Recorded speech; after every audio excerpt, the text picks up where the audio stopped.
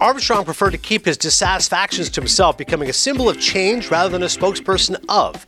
That tension comes to vivid life in Jenkins' worthy account. That's Joshua Rothkopf of Entertainment Weekly. He's talking about Louis Armstrong's Black and Blues. That's our feature review this week here on Cinephile. Our old movie is McCabe and Mrs. Miller, an old anti-Western from Robert Altman, stars Warren Beatty and Julie Christie. I'll explain why I saw it and why I really enjoyed it. And we got a couple wild cards for all of you. Elvis Mitchell, who's one of the best film critics out there, longtime film critic for the New York Times, has a terrific film. It's called Is That Black Enough For You? It's all about black film in the 70s, and it's an excellent documentary. You should all check it out. Elvis is going to join us, talk about that, talk a little Scorsese, talk a little Spike Lee, Do the Right Thing. Very, very good. And the big one, Sean Levy, The Last Castle on Sunset, the author of a terrific book. Mike Ryan, who you know and love from the Dan Le Batard Show, he told Chris to tell me about it, then he texted me about it. I read the book, I loved it, and with the author, Cody. This is all thanks to Mike Ryan. Levy delivered. And this interview's working blue. This is right up Adnan's alley. There is no denying that definitely is the case. As always, we should try to tease what exactly. Dennis Hopper, there's Dennis Hopper stories. There's stuff about Belushi, obviously, is very good. So, there's this hotel. It's called the Chateau Marmont. It's been there in Hollywood for years, and he literally shows like the history of movies and all the crazy stuff that has happened there. Benicio del Toro, Scarlett Johansson, in an elevator. Trust me, you're going to want to listen to this interview. A quick thought here in sports media news. So I was just on Richard Deitch's podcast, a sports media podcast. I've done it like 6 or 7 times. So when Rich asked me, I'm like, I have nothing new to add. I think everyone knows my life story. Whether you like me or hate me, there's nothing interesting anymore. But he said, how about you do with Adam Amin, who of course I love. And Adam Amin listens to every Cinephile episode. I go, hey, I will pump up Adam Amin anytime I can. So if you want to listen to Richard Deitch's sports media podcast, hour and a half with me and Adam Amin. Although, as I said to him, Cody, at one point I was kind of like Tobey Maguire. Like, oh, that guy's in Spider-Man. Now, I'm Tobey Maguire in 2022 as in he's a good friend of Leonardo DiCaprio. Like I'm more known as I'm a good friend of Adam Amin, who, by the way, is on Fox Sports, and he's like the number 3 NFL guy, number 2 baseball guy, voice of the Chicago Bulls. But I was happy Should to be pump number him up. 1. He's great, by the way. He could be the number 1 Fox football guy. He is outstanding, and everything he does, he is brilliant at it. He actually called his baseball work is amazing. He did the Padres-Dodgers series with my buddy Tom Verducci, I just worked with. And I was telling Tom, I go, bro, Adam Amin, I'm like, he's 35. Like, Cody, you're 34, aren't you? You're younger than that. 35. So you and Adam Amin are the same age. Like you guys makes me feel like a failure. I'm trying to think what in broadcasting I'm on the number 3 team for. Arrow pointing up. Adam Amin, Chris Cody, both the age of 35.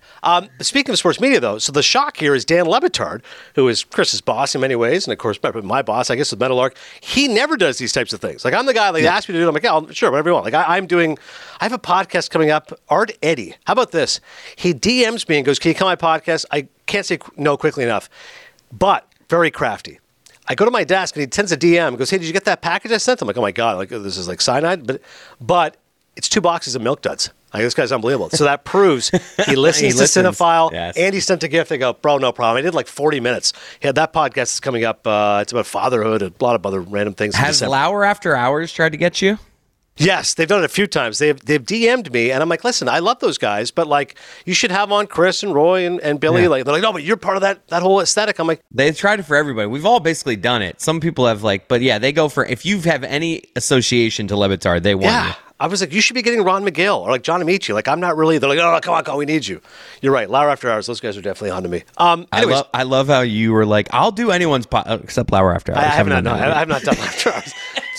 So Le Batard does Jimmy Traina's podcast. And I was like, wow. Like, when it popped up my feed, I go, Dan never does this kind of stuff. This is a big deal. This is Jeremy Strong doing Cinephile. Jeremy Strong doesn't do interviews. Dan Le Batard's doing an interview. I encourage everyone to listen to it. It was a Jimmy Traina, Sports Illustrated Media podcast, hour plus, mentions Chris Cody. I don't want to get into all this stuff, but he mentions what happened with Chris at ESPN, since it was that the straw that broke the camel's back. And Dan verifies what I always say. Okay, that was a bad. That's like the kid getting blamed for a divorce. All right, this was a bad relationship. Something was going to be the final straw. It just happened to be me. I hate when people they run with this on the air. Dan does with like, I'm the reason we left ESPN. Nonsense. Yeah, Dan very carefully said, I think it would have, exactly what you just said, it would have been something else. Like, yes, that was what pissed me off and ended up being the incident, but there was lots of other stuff. It wasn't like we had a harmonious relationship and all of a sudden something happened with Chris. I'm like, no, there was a lot of other stuff. Yeah. But here's what I found most fascinating. At the end of the interview, Traina's like, and this is a very legitimate question, obviously, Dan, love your work. You're very original, very unique in the space, but what is a radio show that you listen to or that influenced you? Very basic question. When I talk to Jeremy Strong, I'm already saying it for him. I know you love Pacino. I know you love Daniel Day-Lewis. If you ask Dan me... says nothing, right? If you ask me, I'm like, Oberman, Costas, Joe Buck, Dan Schulman, Adam Amin, Max Bretos. Like, I have 100 people I admire and respect. The late John Saunders. Dan, no one. He said, well, there must be somebody. Like, growing up in South Florida, you must have liked... No. There's really no... So wait a second. You got into sports radio, and you're obviously a great writer, and there's nobody you respect, nobody you admire? Nope. I think they all suck. Isn't his reason, he's basically like, I surveyed the land and saw no one was good at this. Right. So it's a low bar for me to get over. It was a hysterical answer. Even Colin Cowherd was on with Russillo, and Ryan goes, who else do you listen to? And Colin said, he goes, there's not many. Like, he made a joke. He's like, well, nobody's at my level, but I love Mad Dog. Like, Mad Dog Russo's still great. Nobody as good as Dan Le Batard, at least in Dan Le Batard's mind. I thought it was hysterical. Make sure you check out Jimmy Traina's Sports Illustrated Media podcast. All right, let's get to the movie, shall we? Oh, by the way, also great, Tim Kirchner was on the Le Batard show. You guys should listen to him. Him and Mike Schur together was excellent. Brought up the fact Kurt Schilling said that Matt Stairs is better than Babe Ruth. Take a listen. That's all I have to say.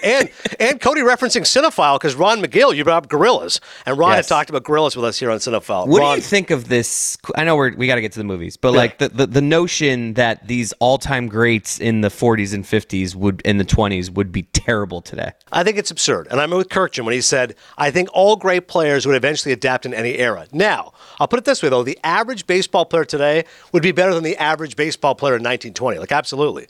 But I think Babe Ruth, as Tim said, would adapt. Like, maybe he would struggle the first month of the season, but I think he'd figure it out. Like, I think oh, wait, there's I love how they shakes? have him being in this era, but as a 19... It's like, if he's in this era, he's going to look like the people that looked like... It's like, we can't, like... It's weird. He would understand protein shakes. He would get the fact, I got to work out a little more. I'm not going to eat hot dogs after every game. But it's definitely a fun conversation. Speaking of old school, we're going to kick things off with Louis Armstrong's Black and Blues. Follow the life and legacy of the master and so-called founding father of jazz, America's first pop star and cultural ambassador. It's directed by Sasha Jenkins. It's a very loving and affectionate tribute. I first got into jazz when I was in college. Again, I'm older than Cody, so this was 97. Reservoir Lounge is a great jazz club in Toronto we used to go to. This is when like swing jazz really, there was part of the revolution. Remember the Gap commercials? Louis Prima, Jump, Jive, and Wail. Swingers was a huge hit. Jazz clubs started popping up. You go swinging out there with your lady, and it was great. And I said, oh, I love that era. I love the zoot suits and the fedoras, that whole era and that aesthetic. Favreau himself, just like me, he's like, oh, I love Sinatra. I love the Rat Pack. I love those guys and that era, what it stands for. So Ken Burns' Jazz, which came out, I think, honestly, 2001, was incredible because I really was kind of interested in that music and that world, and I watched, ended up getting the CDs of each artist. I'd be like, all right, John Coltrane or Wynton Marsalis or obviously Louis Armstrong and Thelonious Monk. So I went with my buddy Cabby. We went for Louis Armstrong's 100th birthday celebration. It was in August of 2001 in New Orleans. I'd never been to New Orleans before, needed a reason to go. Like, let's check it out, And it was amazing because New Orleans is unlike, for Chris being in South Florida, you probably would see a lot of commonalities, the humidity, the food, etc. But for me, I was like, this place is awesome. Yeah, gator bites. I can go eat alligators. And like I said, the jazz is obviously bumping. Crawfish. The crawfish. Oh, this is so cool down here. Oh my God. Cornbread every day. I'm like, okay, cool. So I just love that city. I love the aesthetic. And Louis Armstrong really is New Orleans' favorite son. And he's so critical to jazz music. And one of the great things about Ken Burns' documentaries is throughout his documentary, he'll make sure every single chapter includes his favorite person, meaning baseball is 10 innings long, but every single chapter, he includes something about Jackie Robinson. Even though Jackie only played from 47 to 56, in the first episode, it's like Jackie Robinson was born in 1908, and then 1920, Jackie Robinson did this. So with jazz, he always includes Louis Armstrong in every chapter because he's like, this is the guy without whom jazz would not exist. So with that as backstory, I watched the documentary, I enjoyed it. It's on Apple Plus. And what I liked about it is it was, fairly quick pace, hour 47 minutes, explains Louis' life. But here's the challenge I find, Chris, with documentaries. How do you make something beyond the essence of this? Louis Armstrong was born here, overcame some poverty, became a star, had a marriage, maybe there's some infidelity, maybe there isn't, some drug stuff, here's some good stuff, some bad stuff. You wrap things up and you put a bow. Like all documentaries have that basic format. So while watching the documentary, I liked it and I enjoyed it and I found it informative, but there wasn't necessarily revelatory information to me with the exception of this, which you did mention in that blurb, which is probably my favorite part of the movie. So you get the stuff about the Hot Fives and the Hot Sevens, very influential records he made in the 1920s. But if all you know about Louis Armstrong is What a Wonderful World, or if you know the stuff from When Harry Met Sally, then you really don't know a whole lot about Louis Armstrong as a person. And what I found most fascinating was, and this is interesting because we just talked to Nelson George and Colin Hanks about Willie Mays. And Jackie Robinson criticized Willie Mays for not being as outspoken as he would have liked about civil rights. Louis Armstrong similarly was criticized at the time unfairly for being an Uncle Tom. And Ossie Davis, the great actor, says in the doc, he goes, when I see Louis Armstrong, I picture the big bug eyes and the huge smile, like, alligator teeth and mopping the sweat in his brow and, dancing and such. He's like, so all of a sudden I think of him as like this classic black man entertaining the white people, and it's really unfair. And one of the most interesting parts of the doc is you hear the audio recordings of Louis Armstrong. Let me tell you something. Guy cursed like a sailor. Like I was not expecting the mother effers and the sea suckers and other words that Louis is dropping. I'm like, okay. He clearly cared about civil rights. He was impacted by these things, but he wasn't going to be a rabble rouser. He felt he could make an impact purely by who he was rather than what he was saying, which goes back to what you can talk about with sports. People have criticized Jordan or Jeter or Tiger Woods and said, you know what? I wish you guys were more like Jim Brown or more like LeBron James, a little more outspoken about social change. And those guys would argue, hey, listen, first off, I'm an athlete. I'm not here to, worry about social justice and civil rights. I'm here to be who I am. And just by the person of my character, I can impact people. I always find it to be a tricky debate, but it depends on that person. And in the case of Louis Armstrong, the guy changed jazz music. He changed American music. And for many people, that was more than enough. Like, what does somebody owe us, right? Just because you're a celebrity and famous, like, you owe us to speak on certain issues. Like, LeBron speaks out more than Jordan did. Yes. But then he gets criticized. Like, you see LeBron getting criticized for that as well in the same breath. Shut up and play. Yeah. I don't know how to, I don't know. That's always a tough one for me. Yeah, it's always tricky. So I can just imagine for Louis Armstrong, how frustrated he must have been by some of that criticism. But listen, as a vocalist, maybe he's A-, B+. As a trumpeter, he's off the charts A+. One of the great trumpeters of all time. If you listen to the song Stardust, it's one of my favorite songs. The open by Louis Armstrong is amazing. If you listen to West End Blues, it's a great song, and you can appreciate Louis' majesty. So I really enjoyed the documentary for showing. Racists listen to music too. Exactly. And people would say that. They're like, oh, blacks were not allowed in the club, but man, that Louis Armstrong can blow. I'm like, oh, he's unbelievable in that trumpet. So we can't let him into this place. He's playing the Cotton Club in Harlem. God forbid he goes anywhere else, but man, he can play. So I enjoyed it. It's a rare doc. I thought could have been a little bit longer, maybe kind of a little bit deeper into Louis Armstrong, who he was. Other stuff I didn't know, like his marijuana. I'm like, okay, that kind of makes sense from that era. There's some handwritten stuff in him joking about Mary Jane. I'm like, okay, sure. Louis is getting high after doing a couple of shows, but overall, I thought it was interesting in that it showed that this guy was much more than what people thought he was. Really impactful and obviously very influential in the world of music and jazz. Nate Chinnan of NPR says, what the documentary does with focus and flair is explore Armstrong's multifaceted experience as a black American musician who came of age right along with the 20th century, enduring the worst and somehow embodying the best. I'll give it 3 minute beliefs. It's Louis Armstrong's Black and Blues, available on Apple Plus. Now let's get to our first of 2 interviews today. Shawn Levy bringing the heat.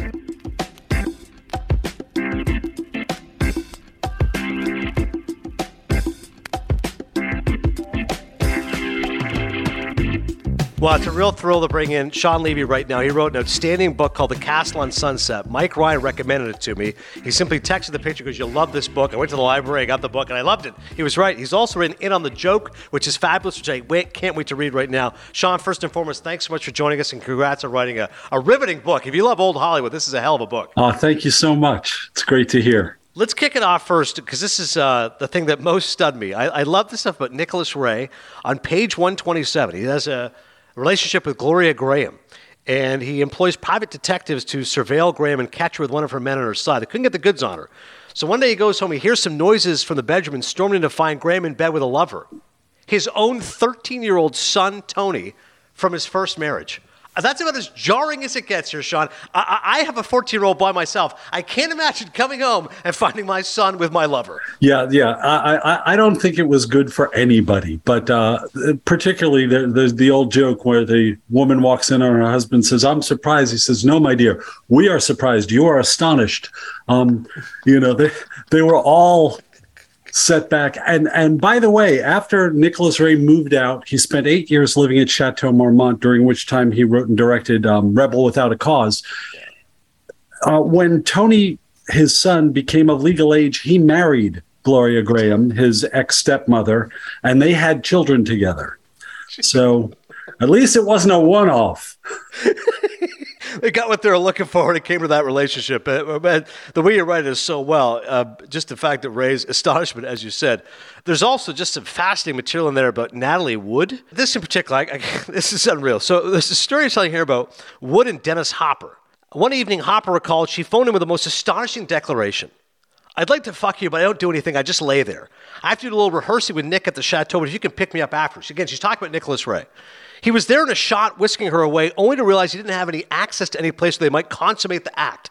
Just go up the hill, she told him. I know a lover's lane.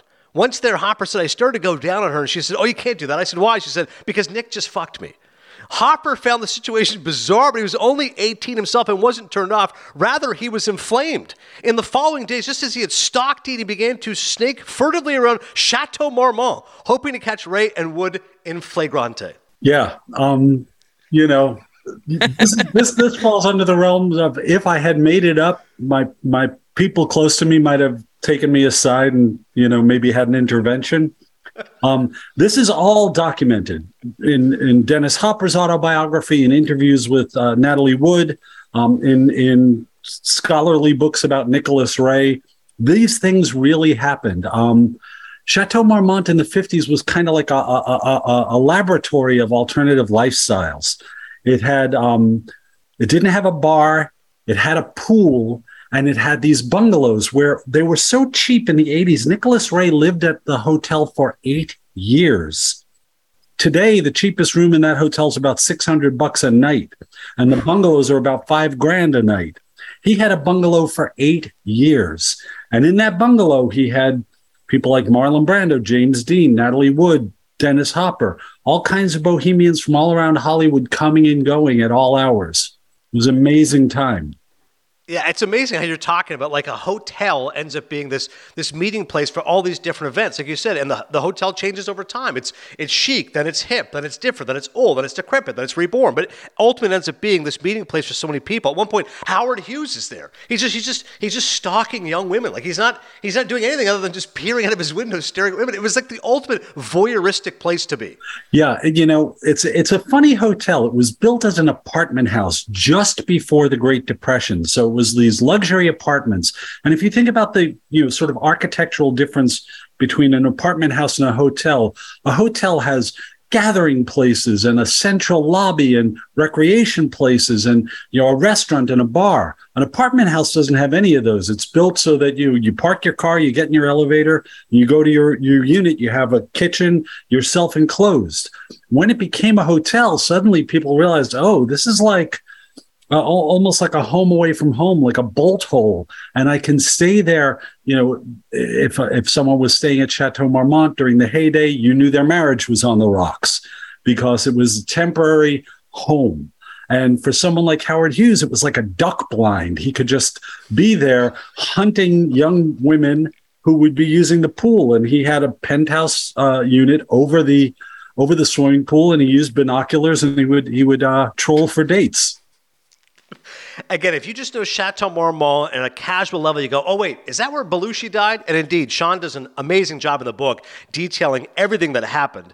I think that one of the more revelatory insights is De Niro was, I don't want to say involved, but he was there. Like, he was doing cocaine with John. He was there the night before. Tell us a little bit about De Niro's, I don't want to say involvement, but just the fact he was there and the circumstances. Robert De Niro is one of those people who traditionally stayed at Chateau Marmont, being a New Yorker through and through. The idea that he could be in central Hollywood and have an apartment that reminds you of a New York apartment was very appealing. He kept a car there, and he partied with John Belushi in New York. They met at after parties for Saturday Night Live episodes, and they continued that relationship in California. It was the 80s. De Niro was, dabbling in drugs from a period in the late 70s on, and Belushi was more than dabbling. Belushi was, he had gone pro, and he had drug dealers in and out of his bungalow.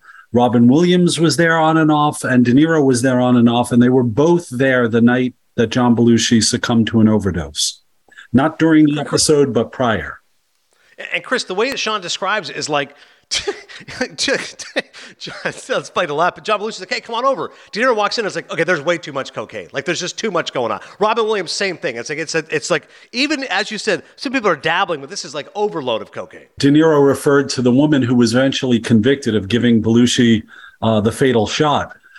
He thought she looked trashy. And in this environment, you're like, man, that had to be trashy, because this was already like a decadent, like heavy duty, OG rock and roll scene. And even those people were like, yo, dude. There's also some stories that are like just funny, just in terms of the way people have perceptions the way they are. This is really funny. It's page 284. In the wake of Simpson's acquittal, Dominic Dunn, who's a really famous author, slack-jawed reaction to the verdict from his front row perch is one of the most memorable images that the courtroom cameras broadcast on that surreal day. The writer was flying back to New York when he realized to his horror he had left something behind in his suite. We've all been there, right? He phoned the hotel as soon as his plane landed and spoke with an assistant manager. Something terribly embarrassing has happened. I need your help. I'm afraid I left a pornographic video of a very low-rent nature in the VCR. Do you think you could remove it before Maria the maid finds it? We've become very good friends in the last 2 years. I don't want to go down in her estimation. Fortunately, he noted, nothing shocks at the chateau. Not only did the manager volunteer to fetch the incriminating item immediately, he offered to send it to New York. Good God, no, Dunn replied. Yeah. Even the journalists who are there to cover crimes are indulging. There's something about... it's you go into certain places, the Chelsea Hotel in Manhattan, the Columbia Hotel in London. They just oh, Jimi Hendrix partied here, Janis Joplin. There's a vibe, and I think that you just kind of they're like mini Vegases. What happens in them stays in them, and I think you go there so you can indulge a little bit of that side of yourself. I did not know Dominic Dunn was prone to VHS porn, but if there was going to be a place you did it, it would be the chateau. I just love how it's already of a low rent nature. Particularly, he's like, this isn't tasteful. Like, Maria's going to be judging me.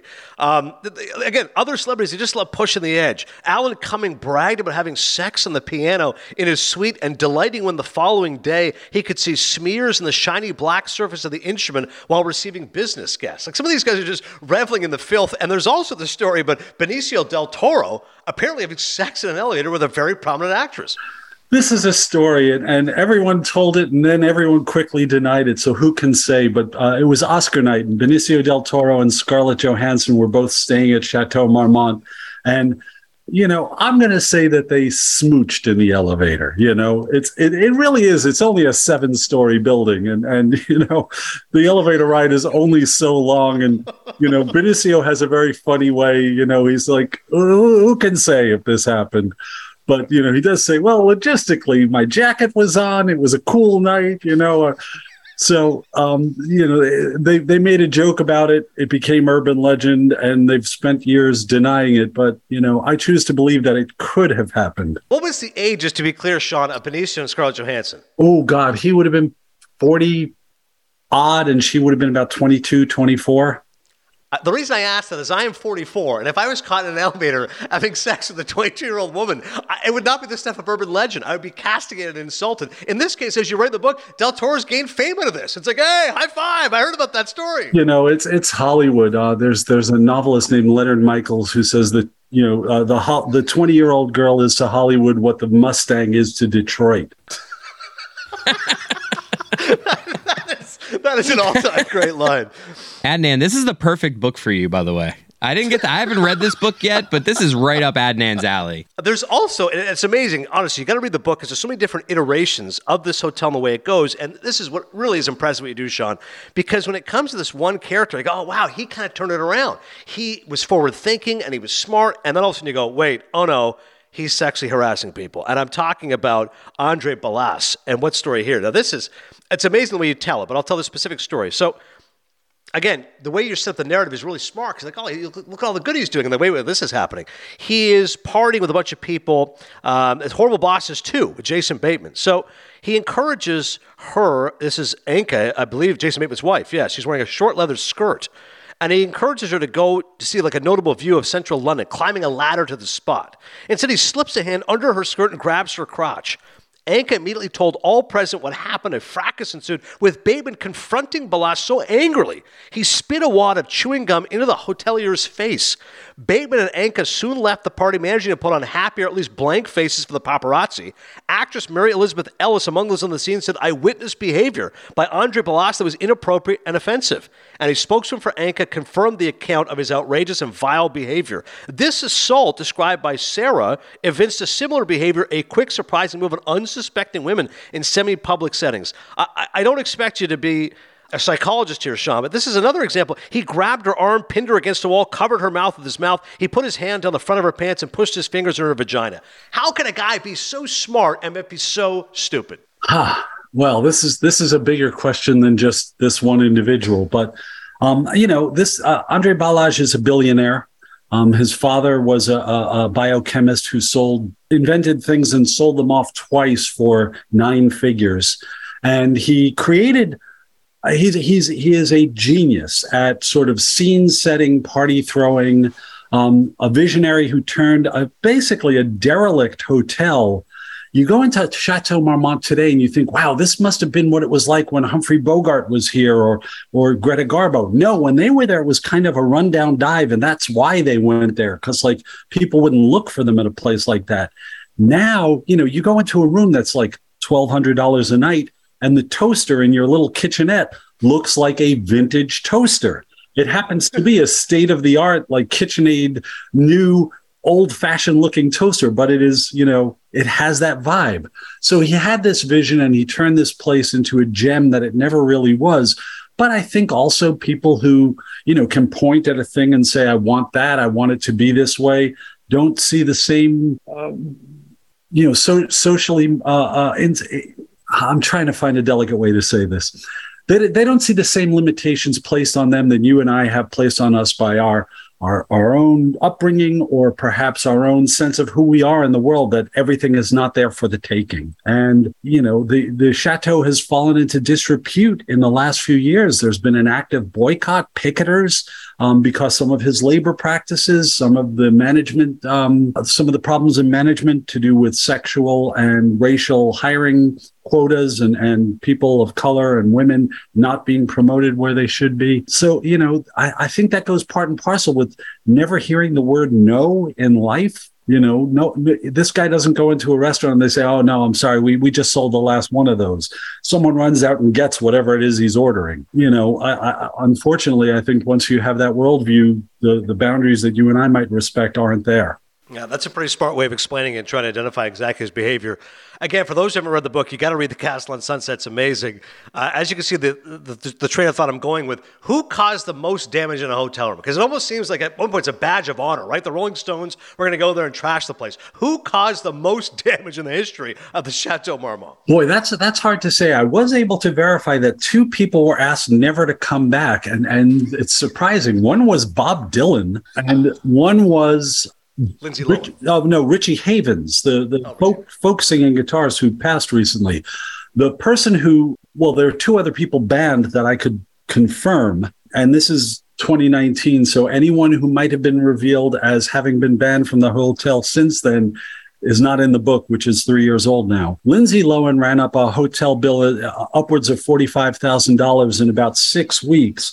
She was under the impression that the people producing the movie she was making would be paying her lodging. They did not share that impression, nor did her contract. And she had to do some negotiating. But somebody in her entourage leaked the eviction notice that she got and the itemized bill. And it was incredible. You're looking at like $2-3 grand a day in minibar charges on a lot of days. And then Britney Spears was asked to leave. She was having, during that episode about 8-10 years ago, where she was having very public mental health crises, she was behaving bizarrely in the restaurant. She was seated next to Victoria Beckham, Posh Spice, at the next table, and Britney was smearing herself with her food, and she was asked to leave and not come back. And God bless, she's gotten some better care. But this is, if you're in the hospitality business, particularly in Hollywood, California, you need to be able to abide a lot. You don't want to be get the reputation of a place that says no.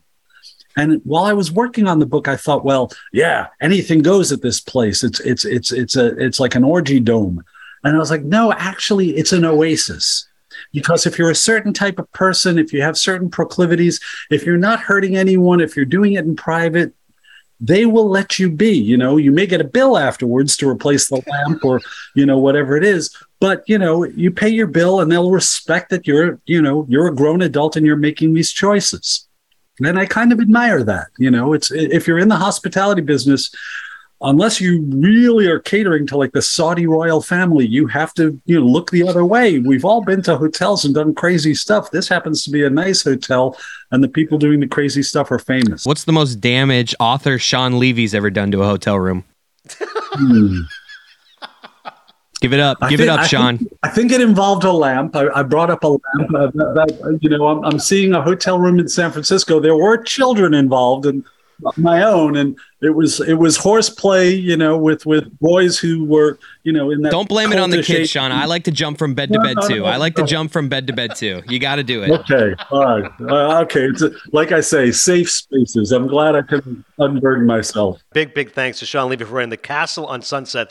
I do have to go to that hotel one day. I'm glad you mentioned the prices. That was going to be my first question. So $600 minimum. Oh yeah, is what yeah. I'm looking at. Now, if someone else is paying, it's also very hard to get a room there at all, including the bungalows. Chateau Marmont only has 63 keys, as they say in the hotel trade. That's another reason why it's popular with celebrities. It's not like the Beverly Hills Hotel with hundreds of rooms. There's hotels in Vegas that have more than 63 rooms on a single floor. And, here's a hotel where, like, if you want to get in, you got to know somebody, particularly at certain times of the year, because, fashion brands and cosmetics and hairstylists will take over the whole floor for Oscar week or Grammy week, because they do fittings and dress people and prepare them for the big show in those suites. It's amazing to think about. Sean Levy, congrats. I want everyone to go check out his book, support his work. Sean, this was a lot of fun. I really appreciate it. Cheers. Thank you, fellas.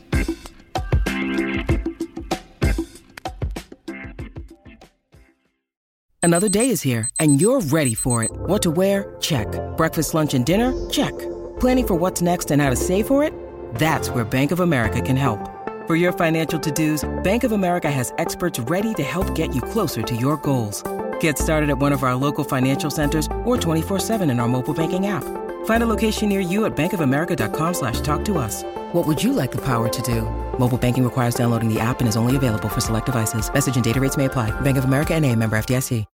When you need mealtime inspiration, it's worth shopping Kroger, where you'll find over 30,000 mouth-watering choices that excite your inner foodie. And no matter what tasty choice you make, you'll enjoy our everyday low prices, plus extra ways to save, like digital coupons worth over $600 each week. You can also save up to $1 off per gallon at the pump with fuel points. More savings and more inspiring flavors make shopping Kroger worth it every time. Kroger, fresh for everyone. Fuel restrictions apply.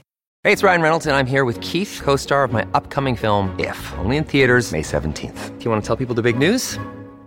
All right, I'll do it. Sign up now and you'll get unlimited for $15 a month and 6 months of Paramount Plus Essential Plan on us. MintMobile.com/switch. Upfront payment of $45 equivalent to $15 per month. Unlimited over 40 gigabytes per month. Face lower speeds. Videos at 480p. Active Mint customers by 531.24 get 6 months of Paramount Plus Essential Plan. Auto renews after 6 months. Offer ends May 31st, 2024. Separate Paramount Plus registration required. Terms and conditions apply if rated PG.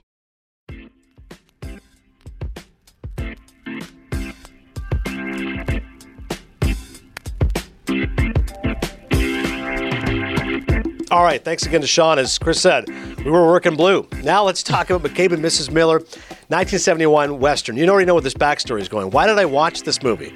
Because as I told Chris and all of you previously on Cinephile, I was working for NBC during the Olympics, and our floor director, Julie, made a passing reference to Richard Dreyfuss and The Goodbye Girl. And I go, damn it, that's a reference in a movie I should know. So then I watched the movie. With Howard Bryant recording his Meadowlarkers podcast on Federer, me and... who's our man there from Billions? Koppelman. Oh, yeah. At the end, he goes, hey, for a couple movie guys here. I close with a quote from McCabe and Mrs. Miller. I got stories. And Koppelman's like, yeah. And I'm like, okay, I know the movie.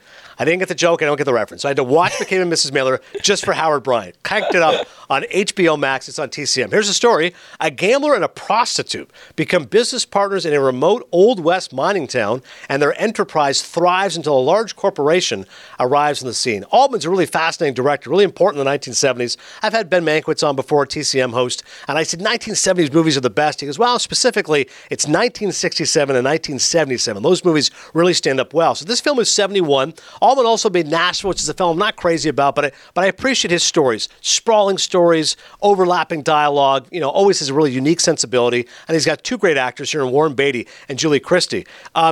there's a couple of memorable lines of dialogue. First off, Warren Beatty begins his day with a double whiskey and a raw egg.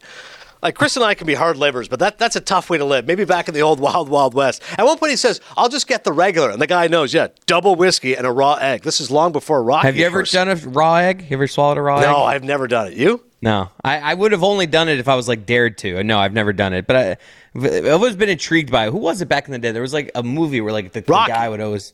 Was it Rocky? Yeah, Rocky would drink the eggs. Because Paul Newman and Cool Hand Luke, he eats 68 boiled eggs. But like actual, just the yolk... And I mean, today, egg whites is the way to go anyway. So, I mean, Rocky, what the hell was you thinking? Anyways, at one point, Warren Beatty is running this whorehouse, and he's trying to sell some guys on what to do. This is a line that I'd like to repeat one day to Ron McGill, because it does involve animals. If you want more cookies, I got girls up in here that can do more tricks than a goddamn monkey with 100 yards of grapevine. I mean, Jesus. I mean, that is much more than just the guy in Times Square with a billboard. Girls, girls, girls, come on in. Free drinks before 4 p.m. Come on in, guys. Go ahead. One drink, please. It's on the house. $5 admission. No. I got girls that can do more tricks than a goddamn monkey with 100 yards of grapevine. Later on, his character, John McCabe, in discussing the frustrations of life, says, hey, if a frog had wings, he wouldn't bump his ass so much. Still not sure what that means, but again to repeat, if a frog had wings, he wouldn't bump his ass so much. I think he's talking about trying to get in and out of his own way. It's what people call an anti-Western, in that you think it's going in one direction, instead it goes in the other direction. But I thought it was unique, it was funny, and I really like the ending, which is very famous for the cinematography. It's shot in the snow. There's this climactic shootout. So if you're into Robert Altman, if you like Warren Beatty and Julie Christie, check out McCabe and Mrs. Miller. Once again, it's available on HBO Max on the TCM. A couple of little blurbs here. This is one from Jake Wilson of The Age. Robert Altman's wintry 1971 anti-Western gives Warren Beatty one of his best roles as the doomed gambler McCabe. Boastful, shy, foolish, altogether lovable, and Jessica DeGrazia of Time Out, one of the best of Altman's early movies, using classic themes, the ill-fated love of gambler and whore, the gunman who dies by the gun, the contest between little man and big business to produce a non-heroic Western. I'll give it 3 Maple Leafs. I enjoyed McCabe and Mrs. Miller. Is it bad that I think of Warren Beatty only as the guy who screwed up the Oscar winner? I thought you might go the guy who rapped in Bulworth, but no, yeah. I think Ben Lyons and I have joked about... Moonlight won Best Picture! In fairness to him, once he saw that it was wrong, he was the one just kind of looking. Like, he was like, what do we do now? And then Faye Dunaway is the one who just says, La La Land. No, actually, she just, and the winner is La La Land. So, you're right that Beatty is always... thought of as the guy who will always be a part of it, because obviously he was there. But in fairness to him, he saw it, kind of sensed something was wrong, and then Faye Dunaway went all in. But it was definitely memorable Oscars. Let's hope me and Chris go to get to the Oscars. Good on Jimmy Kimmel there, too. Oh, he was great. Always very quick-witted. All right, Elvis Mitchell, all-time great film critic. I'm sure he's got thoughts on McCabe and Mrs. Miller. I didn't talk to him about that. I talked to him about his new documentary. He wrote it. He hosted it. He's really proud of it. Here he is.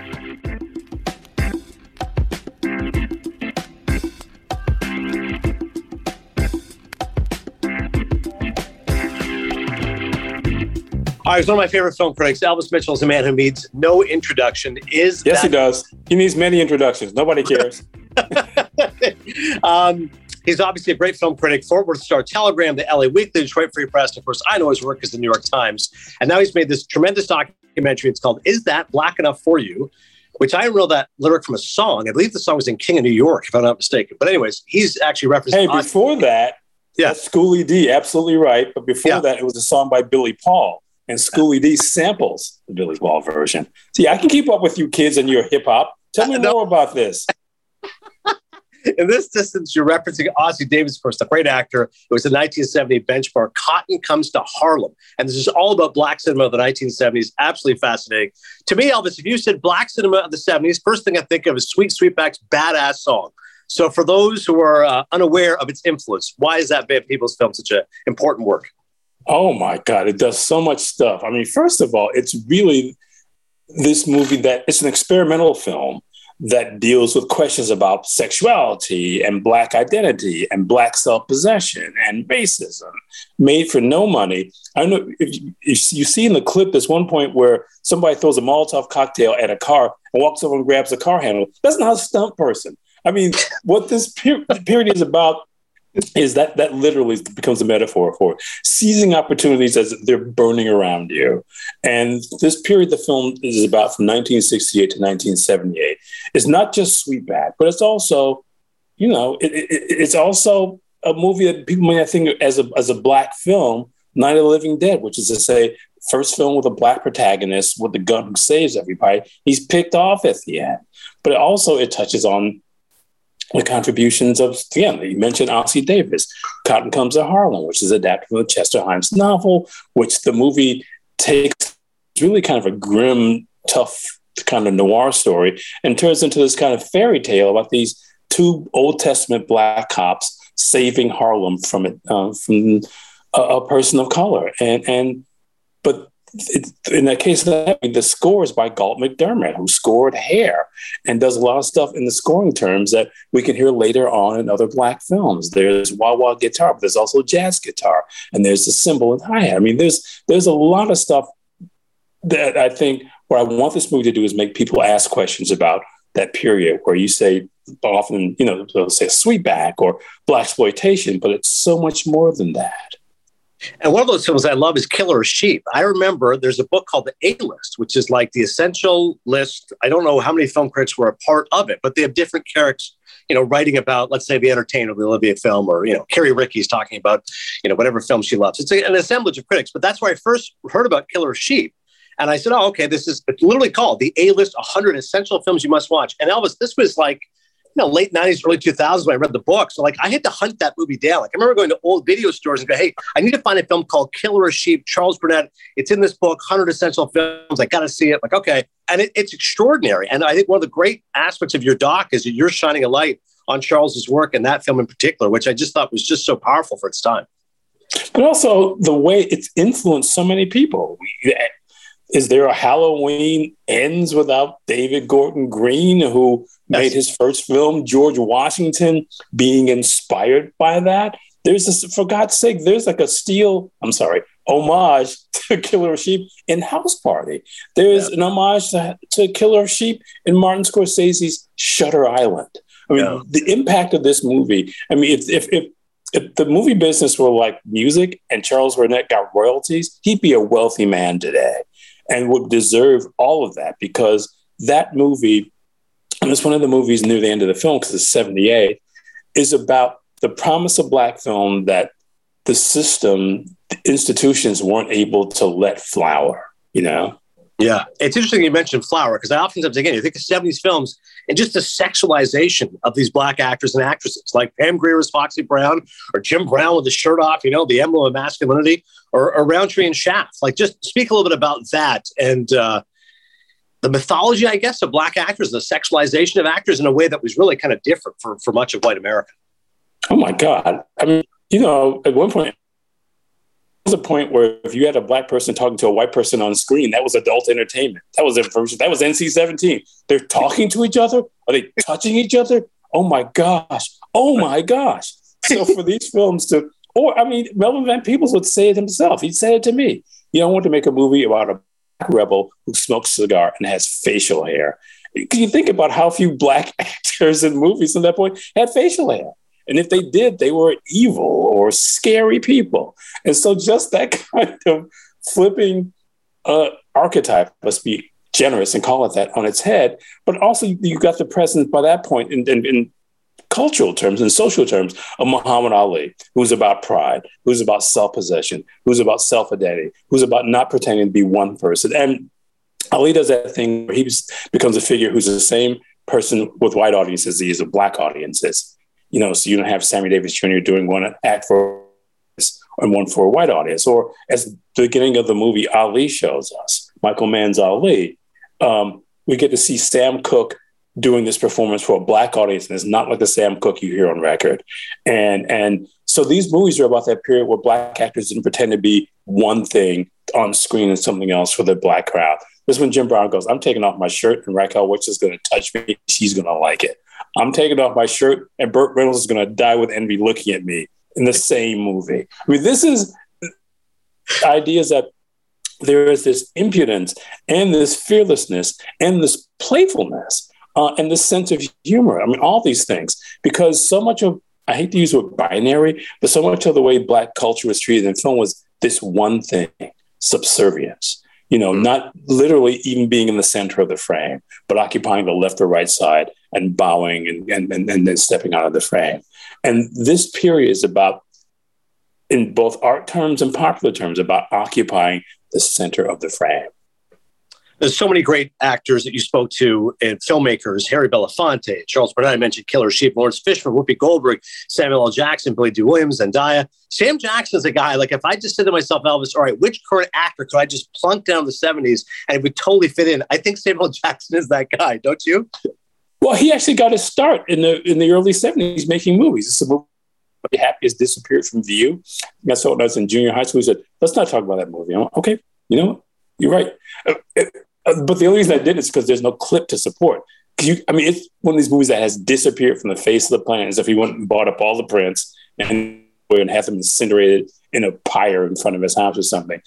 But you're talking about the people who are in the film, a lot of your subjects, many of them, for the most part, are people who were in these movies or worked on them. Fishburne got his start as a kid doing Cornbread, Earl and Me. You've got Sam Jackson, who got his start while he was in school at Morehouse. And you've got two people, Mormon, who's now best known as Gordon on Sesame Street, who got his start in Willie Dynamite, or Antonio Fargas, who's an actor who's done so many different kinds of things. He's worked with directors such as Paul Mazursky, and then he went from movies to then being the original Huggy Bear in Starsky and Hutch, and what his career includes. And then Glenn Turman, who was in the movie Cooley High, but he's also in this Ingmar Bergman movie, The Serpent's Egg. He was one of the people, and this will fit into the film because I thought it maybe talked about too much, who was one of the three people who was a finalist for playing the role of Han Solo in Star Wars and didn't get it. The other two people, Harrison Ford being one, the other, of course, Christopher Walken. Because all roads lead to Christopher Walken finally, don't they? Yes, they do, Elvis. Now that you mentioned, that's my very bad.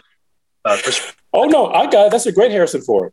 It's amazing because the doc is 135 minutes and you're going through so much stuff there. And what I love about it is that it's personal along with, rather than chronological. Like you're talking about your own influence on these films. That's why you narrate it. You're part of it. You got clips from all these movies and how they don't just exist in a vacuum, right? Like Michaud leads to Poitier. Poitier leads to Hayes. Like there's different lineage and lines that you can draw with this. And I thought particularly that quote that you have, take pleasure in what you do. That belongs to you. That's part of a really fantastic quote, not only about your film, but I think all of cinema. Wow. I'm so glad you pointed that out because that's one of the things my grandmother used to say to me. And it's this thing that, because she was a very religious person and I'm not, so I was her heathen, but she, forgave me for being a heathen. But she did look at pride as being one of the 70 sins. And she said, you can't do that. It's something you can be enslaved to. Take pleasure in what you're doing as you're doing it, because finally that's what you have and that's what you can pass along to others. You can't give pride to other people, you can give them pleasure. It's well said, and that's why the documentary, I think, is so powerful, and it just amplifies the fact there's such a need for different voices. And, I think you can appreciate that era film and then naturally look at Black film today. I mentioned the lineage, the way films have gone. Where would you assess Black cinema today? I think there's been inroads made. There's positives. We're about to have Wakanda Forever, which might be the biggest grossing movie of the year. And it's an all-black cast. Of the century? I mean, we're only 22 into the century, but it could end up being that. But I mean, that's an interesting case that gives us both hope and gives us... Because the one thing we know about the movie business is that when there's a big success, everybody imitates it. And there's been how many imitations of Black Panther since it came out and changed the world of movie going? One sort of with The Woman King. But that, and how long did that take? And that was the director, Gina Prince Bythewood, who should have got to direct action movies long ago because Lauren Basco proves she can stage an action sequence. So as much as Black Panther was this singular moment that should have changed everything, it ends up being just this singular moment. This moment that for most people probably is the exception rather than the rule. And that's the shame of it. So let's hope that the success, the overwhelming imminent success of Wakanda Forever will show, well, gee whiz, maybe there are other Black movies that can do this. But, people try to explain away, it's part of the Marvel Cinematic Universe. And it's sui generis. It can't be like anything else. Well, no, that's, there have been Marvel failures. All you gotta do is watch Disney Plus and go, what is Moon Knight about? Oh, it's about 6 hours, isn't it? Anyway. So the fact that Black Panther, to your point, has been that successful, and certainly Wakanda Forever looks like it's going to be as successful as well, certainly being talked about in really enthusiastic terms, gives me hope. It also makes me ask questions too. Yeah. And you look even on the small screen, something like Watchmen, obviously, a very provocative look at race, and yet framed again within superheroes and what is so important in terms of pop culture. A couple more here with Elvis Mitchell, and I'll let you go. Spike Lee is one of my favorite filmmakers, and I just often think about Do the Right Thing and how important that film is, just what a microcosm it was. I can't believe there's anybody listening who hasn't seen it, but for somebody as learned as you, can you explain to them why Do the Right Thing is such an important American film and one of the great American films of all time? Because it does that thing that we want movies to do, we want all art to do. And when a pop art does it, it's really great. First of all, it's one of the most beautiful films you'll ever see. Second, it's got one of the great opening songs that, even though it makes fun of somebody named Elvis, I don't hold that against it. Fight the power. Elvis was a hero to most, but he never meant shit to me. Oh, wow. Thank you for that little bit of PTSD there. Ma, is that you? Is it time for school yet? Ouch. But that song, but that opening sequence and the sheer audacity of that, and given it's a movie where a lot of people speaking to the camera, talking, oh my gosh, I flashed on that movie after the Will Smith Chris Rock moment, because Will Smith, it's almost like that speech that John Turturro was giving to Mookie, where he goes, Michael Jordan, Michael Jackson, Prince, they're black, but they're not really black. Yeah. Yeah. And Will Smith went from probably not being perceived as not black to, oh no, he's black. I mean, if that's not a Do the Right Thing moment, and I know you thought that, that's why you're laughing. You're like, oh shoot, that's being, oh my God. Right. Oh, he's talking. You could just dub in the word Smith to that sequencing. Oh shoot. Yeah. Because you think about it, he was kind of a pop star about the time that movie came out and pining to be a movie star. And so, yeah, but Do the Right Thing, that's your point. It's this look at not just Black life, but the way Black life is being threatened, the way the fight to hold itself together, and all these voices. It's got so many characters, yet immediately, as soon as somebody speaks, we know who they are. Really hard to pull off. You think about all the movies or TV shows we see that have a bunch of characters that sound the same, and Do the Right Thing. We know the difference between Mookie versus Sal. I mean, and we know who everybody is. The mayor. We know all these characters, not only from the way they speak, from the way he introduces them, the way he uses the language of film to tell us who these people are and what this world is. He even has a young Martin Lawrence in it, because again, the roads don't take us back to Chris Walken, they take us to Will Smith, don't they? Yeah, it's funny. Obviously, the Everything Everywhere All at Once, one of the best movies of the year. But to me, that's kind of like Do the Right Thing. Like Spike is just throwing the kitchen sink at the screen. So look at how smart I am. Look how audacious I am. Look how cocky I am. And how smart and brilliant he is. He's just, like you say, he's throwing it all up there, different camera tricks and homages to films and all of it there. Last one for you. Only since you mentioned Scorsese and the fact there's an homage to Killer Sheep and Shutter Island, I have an enduring debate with friends about ranking Scorsese's best movies. So my thought, putting you on the spot here, but I feel it's always these three without question: Raging Bull, Taxi Driver, Goodfellas. Then you can start to argue 4 and 5. I would go Mean Streets and The Irishman. But of course, I'm meeting people of a certain age who say, no, it's Wolf of Wall Street, it's The Departed, it's a lot of the newer films that he's made. For yourself, it's not Silence. Yeah. That's the boring priest movie. And I go, hey, I still thought there was a lot of power in that movie, but obviously not one that resonated for most. For you, Elvis Mitchell, you say, hey, top Scorsese, one of the great directors of all time. What speaks to you? Listen, we can't do this list without Taxi Driver. I don't know if we can make this list well. I mean, I always think, though, remember this movie called New York Stories? Yeah. Films, and that short he did, Life Lessons, with Nick Nolte and Rosanna Arquette, I think is the greatest Martin Scorsese film ever made. It's only 24 minutes, and it's there's so much in it, and and it's such a beautifully told story. It's so well acted, and nothing feels like it's upstaged. I think it's one of the most beautiful short pieces of all time. And I say it's just somebody who's made a movie that's over 2 hours long, so I know the value of short when I have to. That's well said. Nick Nolte, Richard Price wrote the script, of course.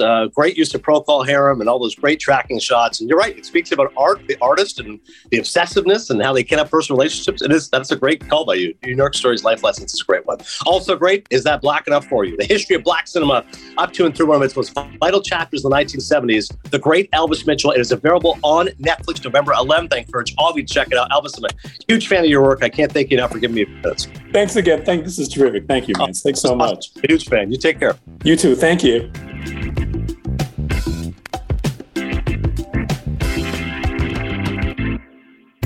All right, Elvis Mitchell, once again, check out the documentary. My friend Mark Calmanici, he thinks he's unbelievable. I agree. He's one of his favorite film critics. Very, very smart guy. Check out his work in the New York Times. Lots more coming up here on Cinephile. Just a programming note, we're off for Thanksgiving week. So one more episode next week, and it is a big one. Wakanda Forever. Chris and I will break down that huge movie. I mean, this is going to be the movie of the year, movie of the winter, and with Thanksgiving coming right around the corner, one of my all-time, not just favorite comedies, all-time favorite movies, Planes, Trains, and Automobiles. Yes. 35th anniversary. Those aren't pillows. Should we get my mom on?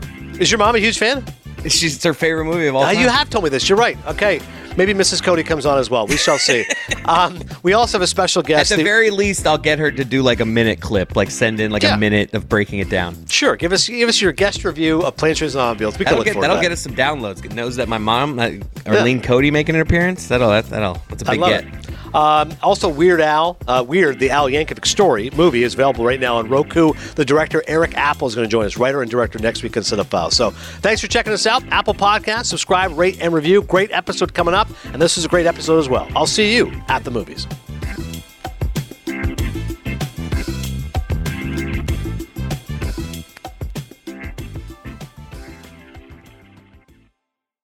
This is the story of the one. As head of maintenance at a concert hall, he knows the show must always go on. That's why he works behind the scenes, ensuring every light is working, the HVAC is humming, and his facility shines. With Grainger's supplies and solutions for every challenge he faces, plus 24/7 customer support, his venue never misses a beat. Call quickgrainger.com or just stop by. Grainger, for the ones who get it done.